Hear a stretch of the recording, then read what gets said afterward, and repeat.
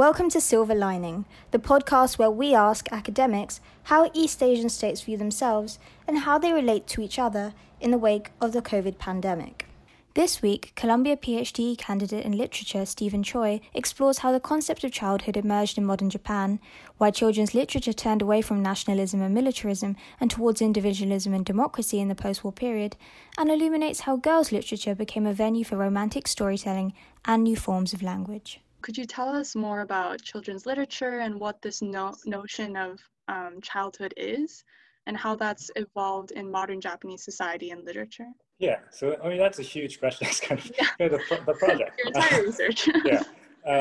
I guess I kind of start this in I'm a modern scholar, but I started in the modern period when I guess the modern period starts in Japan, which is the late 1800s. Some people have argued that the concept of childhood is kind of a modern concept, that it's invented in a modern world, which is not entirely wrong, but obviously it's kind of misleading because there's always some kind of concept of childhood in any society at any time. It's just a little different when what it means, what children mean to society is different at any moment. So what's significant about the modern moment and what we kind of think of as children right now, in my opinion, kind of starts with, in the modern period, what happens is, especially in Japan, they think, okay, we have a new world now. It's kind of a new thought process of we have to become westernized and we're living in a new world. But the older generation is not able to lead that world anymore because they don't really understand it. They haven't gone through the same kind of education. So what happens at that moment is that young people, they call them the new youth, they become really important. They're the ones who are going to understand this world a little better. Mm-hmm. So that's where I kind of locate the separation from the older generation to a younger generation, when the younger generation are really the only ones who are going to understand the future, right? And that almost continues until now, right? Even nowadays, technology is changing so fast. We kind of educate children to be different from us, right? With the computer, the new education they're doing, programming education they're doing now, it's like it's nothing that the older generation has done before. And that's something that started in the modern period. If you go back to kind of the samurai period, if you're a samurai, your children are going to be samurai and you teach them the same things. That kind of changed in the modern period. And the whole education and writing for them changes as well, with this new idea of that the child is going to grow up and they're going to change the entire family's status. The whole writing for children begin with boys. Stories for boys. It just kind of happens that way just because the number of people can read. As education catches up, we get more reading material for girls. And even the words that people use to talk about boys and girls start to change because of that. Right? We have, in Japanese, there's a name shonen and a shoujo that presently we use for boys and girls. But at the time, shonen was just kind of for everyone of I guess, small age or something is what it means. Right. And then because now in culture, there was this big boom of girls' culture, they kind of called that shoujo culture. And then now there's a difference between the shoujo and the shonen. And that changes things. I wanted to ask you actually about the discrepancy between education and gender, especially in the shoujo genre of girls' literature. So when it was created at the beginning of the 20th century, you said it was targeted at a small minority of privileged schoolgirls. How did that affect the development of the genre since then? Yeah, the schools for girls, they were a very unique space where the culture for girls' literature started. And obviously you had to be of a certain status, you had to have certain financial means to go there. But in my opinion, so this is kind of my take on it, is that when this cultural space was opened, it was because of that educational space that this cultural space opened up. But once it opened up, there was a possibility to express things that you really couldn't in other venues, which is kind of a blatant romanticism.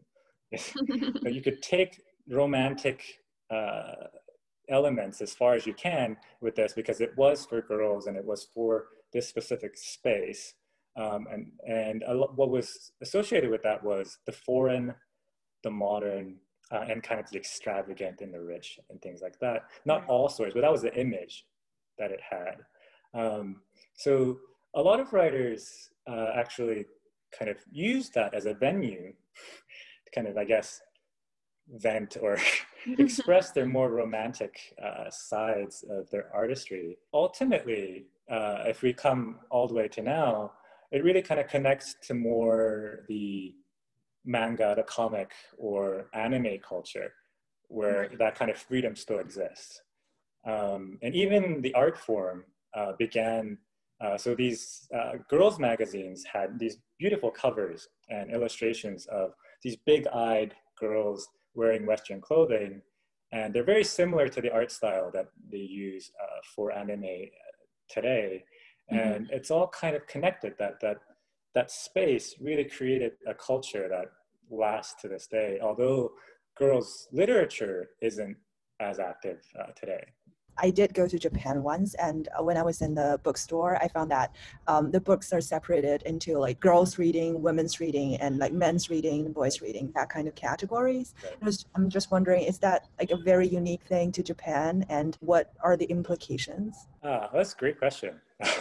I'm not sure how unique it is just because I don't know what other countries are like, but in Japan, it is very, very, how do I say it? It's very blatant, like it's in your face, right? It's very obvious. They don't hide it. Every time I go into a Japanese, there's these stores called Book Off. They're kind of used bookstores. There's always an aisle that I really can't go into, and most men can't. Oh wow!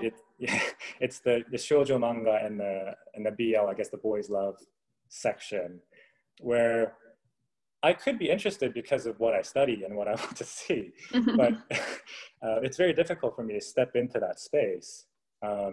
And again, the way I look at it, the implications, there might be social implications, and there might be people who have an issue with things like that. The way I look at it is that it's a space of culture, again, that allows for certain things, that it might be limiting in the way we think about gender differences as kind of a theoretical issue.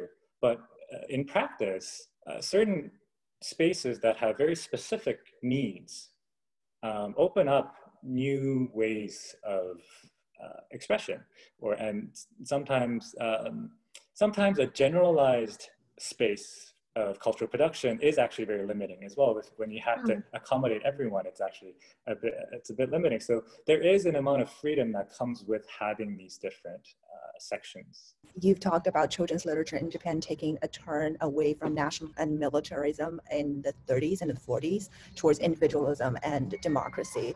And what kind of factors have precipitated that change? Yeah, so it's really all about the war. Kind of the history of modern Japan revolves around that World War II.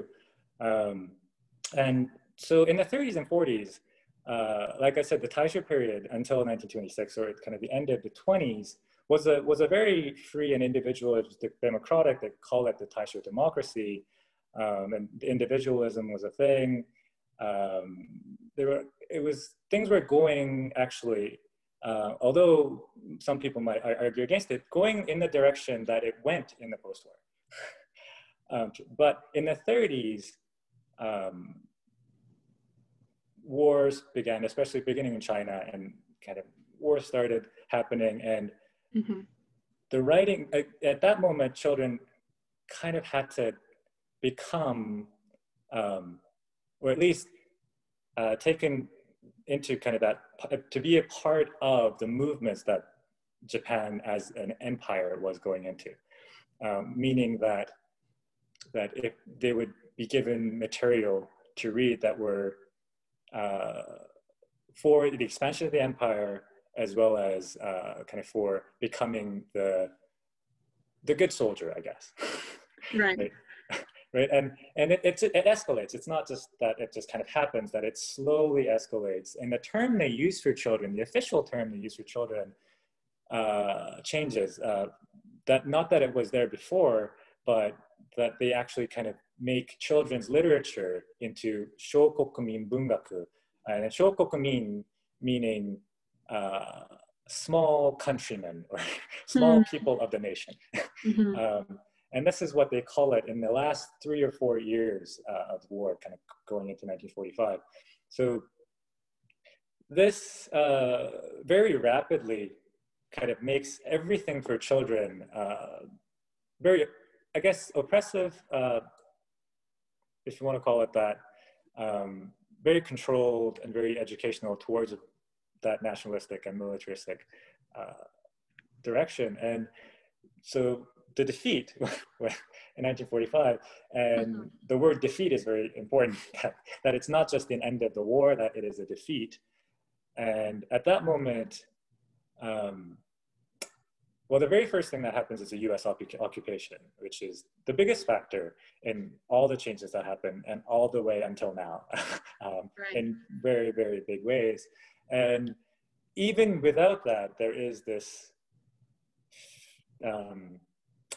feeling that things need to change, right? That the way we've been treating children, or the way we've been educating children, or what kind of culture that we've been giving them have to change. And there is actually a bit of time in figuring out what that is. It doesn't really kind of happen right away. It's not like, okay, we just have to be democratic.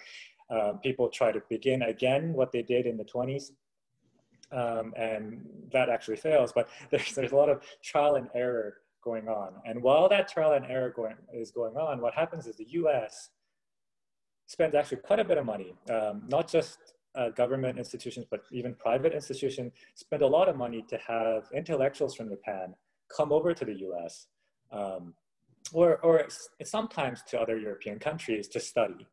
Right. And a lot of intellectuals went to American schools, and a lot of actually library workers went to the US to study. And they all went back in about a year or two. And that begins to change the face of children's literature as a, just specifically, because now the history of Japanese literature, Japanese children's literature from pre-war is kind of useless, for lack of a better word. They can't really use that anymore because literature always needs some kind of authority. So when something new comes out, a new work of literature comes out, something has to authorize its value. But if you can't use your own culture to authorize your new works, then what do? Like so all the knowledge that they gain from the US, that's what they use now. So all the authority they kind of bring in from overseas. And that begins to change a lot about not just literature. Even if they're bringing over ideas about literature, it changes the way they view children, their place in society. And the biggest change is that they change from a Japanese perspective to a world perspective. Right? And what they call the world perspective is actually a US perspective, but that's what they call it, and that's it's kind of the standard. So that's where the democracy comes in, and we're going to kind of be careful with the word democracy, but it's kind of a US model. Right, of course. Right? And I don't know if we'll get to this later, but what happens is that rather than new original works getting published, what gets published are translations, especially for almost all of the 50s.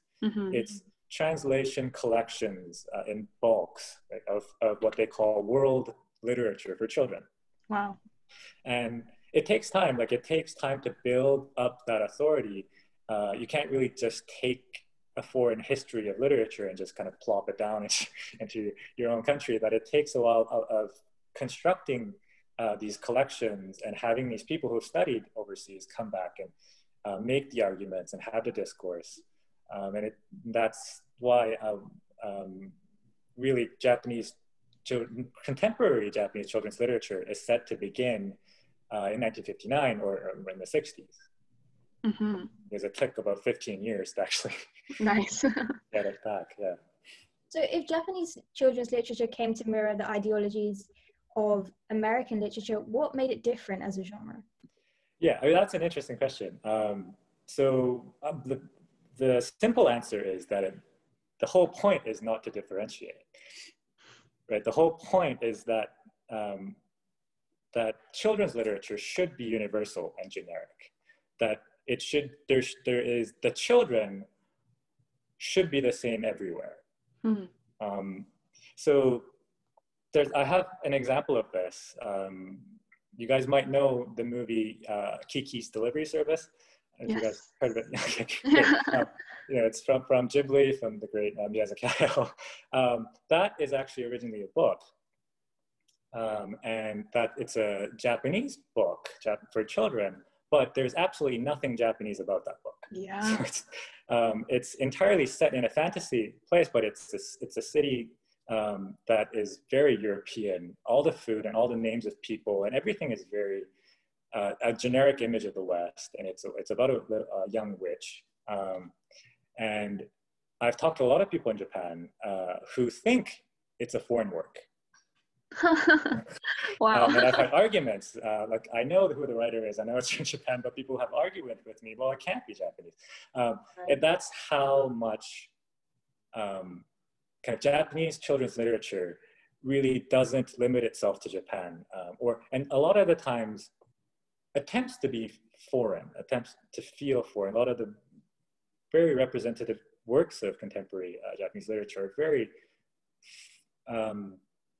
very foreign. There are picture books that are very, very famous, and it's just that one book is about cooking, and they cook a bread that's that obviously not Japanese, and it's called castera. I don't know what that is in English. But so they cook this, and that's it. And there's absolutely nothing Japanese about it. So yeah, I think the point is that it's meant not to be different. One thing that I have always been, like personally, I've always been interested in Japanese literature is like the use of gendered language, like women's language and men's language. And I was just wondering, reading your work, how does that play into children's literature, and does that in any way affect how children read? Yeah, so that's a very good question. There's a very complex history of language in Japan because it changed so much. And women's language and men's language, that's always been around,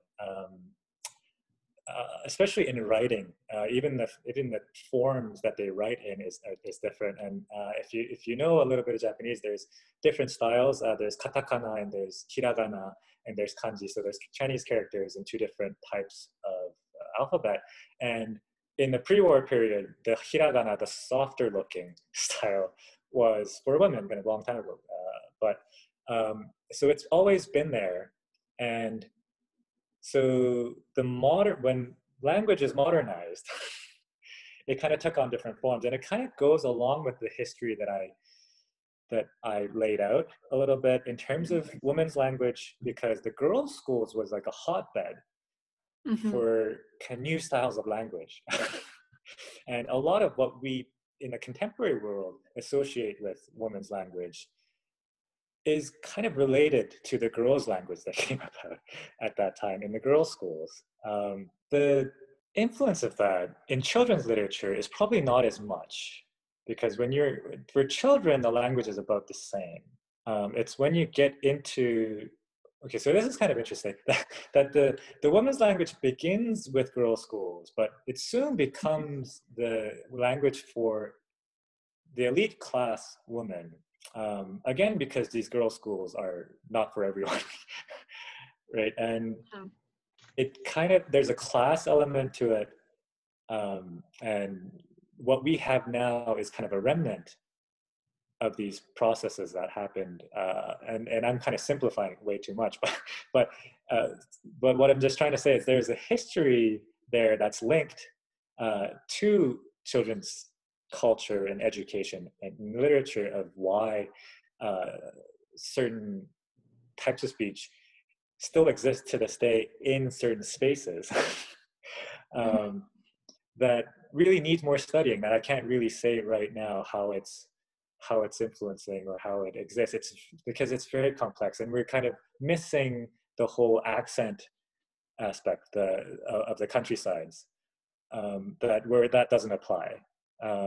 And literature is slowly trying to accommodate for that. It's a difficult thing, and it's so not kind of applicable in a way that we can't really apply that there is a woman's language and a men's language at the moment, because there really isn't. It seems like it, especially in anime, but but it's kind of gone past that, and everything's a bit of a jumble right now, and a lot of archaic language is coming back, and even the archaic language is being gendered, and it's it's just culture going and it, in a way that it's not really that important anymore. Mm-hmm. You know, especially when feminism was a huge thing, and you know, maybe until in the 90s or something, but right now in this, like today, I think the diversity and how we deal with diversity is more important than kind of having or than trying to figure out the binaries or why they exist, right? Because it's so complicated. You mentioned Ghibli and their Western setting stories, and I was wondering how this Westernization of some of Japanese children's stories affect its reception overseas. Does it make it easier for Western audience to digest? To what extent does that play into consideration? Yeah. The children's literature of Japan really isn't known much outside of Japan. There's translations of fairy tales from Japan. The more traditionally Japanese looking things, in terms of literature, is the more translated.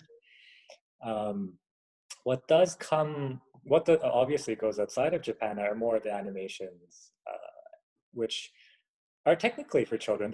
They're more, especially the Doraemon or something that's very obviously for children. But the reception of those like animations and the Ghibli and that definitely are easier, I guess, to kind of receive in the US because that's where it comes from. And so Miyazaki Hayao, the main director at Ghibli, is a big fan of this series called Iwanami Shonen Bunko, which is Iwanami Library for Children. It's a series of books that mostly translation that began in 1950, and it's still going to this day. And he's a big fan. And he took a lot of his movie ideas from them, and he talks about that. And it's really kind of indirect, how it comes back to the US. Directly, it's really not much of a thing, and there's many reasons for that. And one thing is that we don't really get a lot of foreign children's literature in North America. But another thing is that the Japanese children's literature probably isn't different enough, and it really isn't. Japan is now having an aging population. To what extent does that affect the notion of children in society? Yeah, I mean, that's a very important question, and that's a very difficult question. And I've been thinking about this. There is that population issue and the age of the population issue, the fertility rate issue. But we kind of have to consider a lot of things, especially we kind of have to consider the pandemic. Can't really isolate issues and think about it, right? So my worry or my fear is, and it's just kind of a personal thing, is that the emphasis on culture might weaken. It already is in many aspects, like humanities is kind of dying out in the universities. So emphasis on culture, and the reason I say that is because there was that 3/11 earthquake and nuclear disaster, and the whole realization from that is that we can't trust technology, that it's going to fail us at some point, right? And so there's this focus on science and technology because of that, right? Because that's the crisis at hand. There was a natural disaster, but again, even that, how do we go about facing that and trying to kind of overcome that? We kind of turn to science and technology, right? And especially with smaller numbers of children, how are we going to use this population? If these politicians are thinking that, how are we going to use this population for the future, for a better future? And it might emphasize science and technology. And the pandemic is a very interesting thing. We don't know what's going to happen, but one thing that we do know has happened is kind of a reinforcement of borders, which is a very important thing, right? That for one thing, we can't go across borders, but not just people, but trade routes have been cut down. So a lot of countries had to figure out ways to do things in isolation. That was very easily, we could just get things from other countries and send them to other countries. We just can't do that anymore. And all these systems, the economic systems, are changing already, and they've adapted to having very kind of enclosed borders. So with that, and then the kind of, the actual pandemic, the cure, finding the cure, medical cure for this thing, and kind of fighting that, all of these are very technical. And if we start emphasizing the nation on top of that, kind of that emphasis on culture and the function of culture and the possibilities of culture, what it can do, might be limiting. And that's really what worries me, and that what I fear from the way things are going. And if children become more precious, I was about to say commodity, but more precious kind of forces, like workforce, right. There's gonna be sacrifices made to certain parts, and maybe culture is the first part to go. But so that's why scholars like myself have a lot of work to do at the moment to show people the value of cultural education and culture, because children's culture and children's literature, like this is where our conceptions of things, of people's, like where our awareness of what the world is forms, right? And how we attack problems and issues really are based on that. So if we have these borders kind of reinforced, but if we know from our cultural background that intercultural relations are important and it's kind of part of us, then we'll move towards making things better, right? And having very concrete understanding of how that works is important, and it's very difficult to do, right? It's very difficult to say, if we write these types of books, well, this will happen. But there is a way to look back into history and see what happened and what kind of structures were there, what people tried and what failed, and why this happened. We can start to understand the value, how it functions, and if we can make a good case for the importance of studying culture and also providing the kind of culture that we believe to be good for people, that's the work, right? It's work of not really even being an academic and having the right theories or presenting the right ideas. It's really the work of helping people understand what's important, right, about culture. So that's for me the biggest thing in my project, which is probably going to come out in about 10 years or so as a book. So in that time, just kind of trying to see how it can help people with where things are going. Well, thank you so much, Stephen. I think you've done an incredible job at showing how society has shaped children's literature, but also how children's literature has shaped Japanese society. So we're so grateful. Thank you. Yeah, thank you so much for inviting me. This is great. That's the whole point, right? It's to get kind of the young generation interested in the things that we think are important.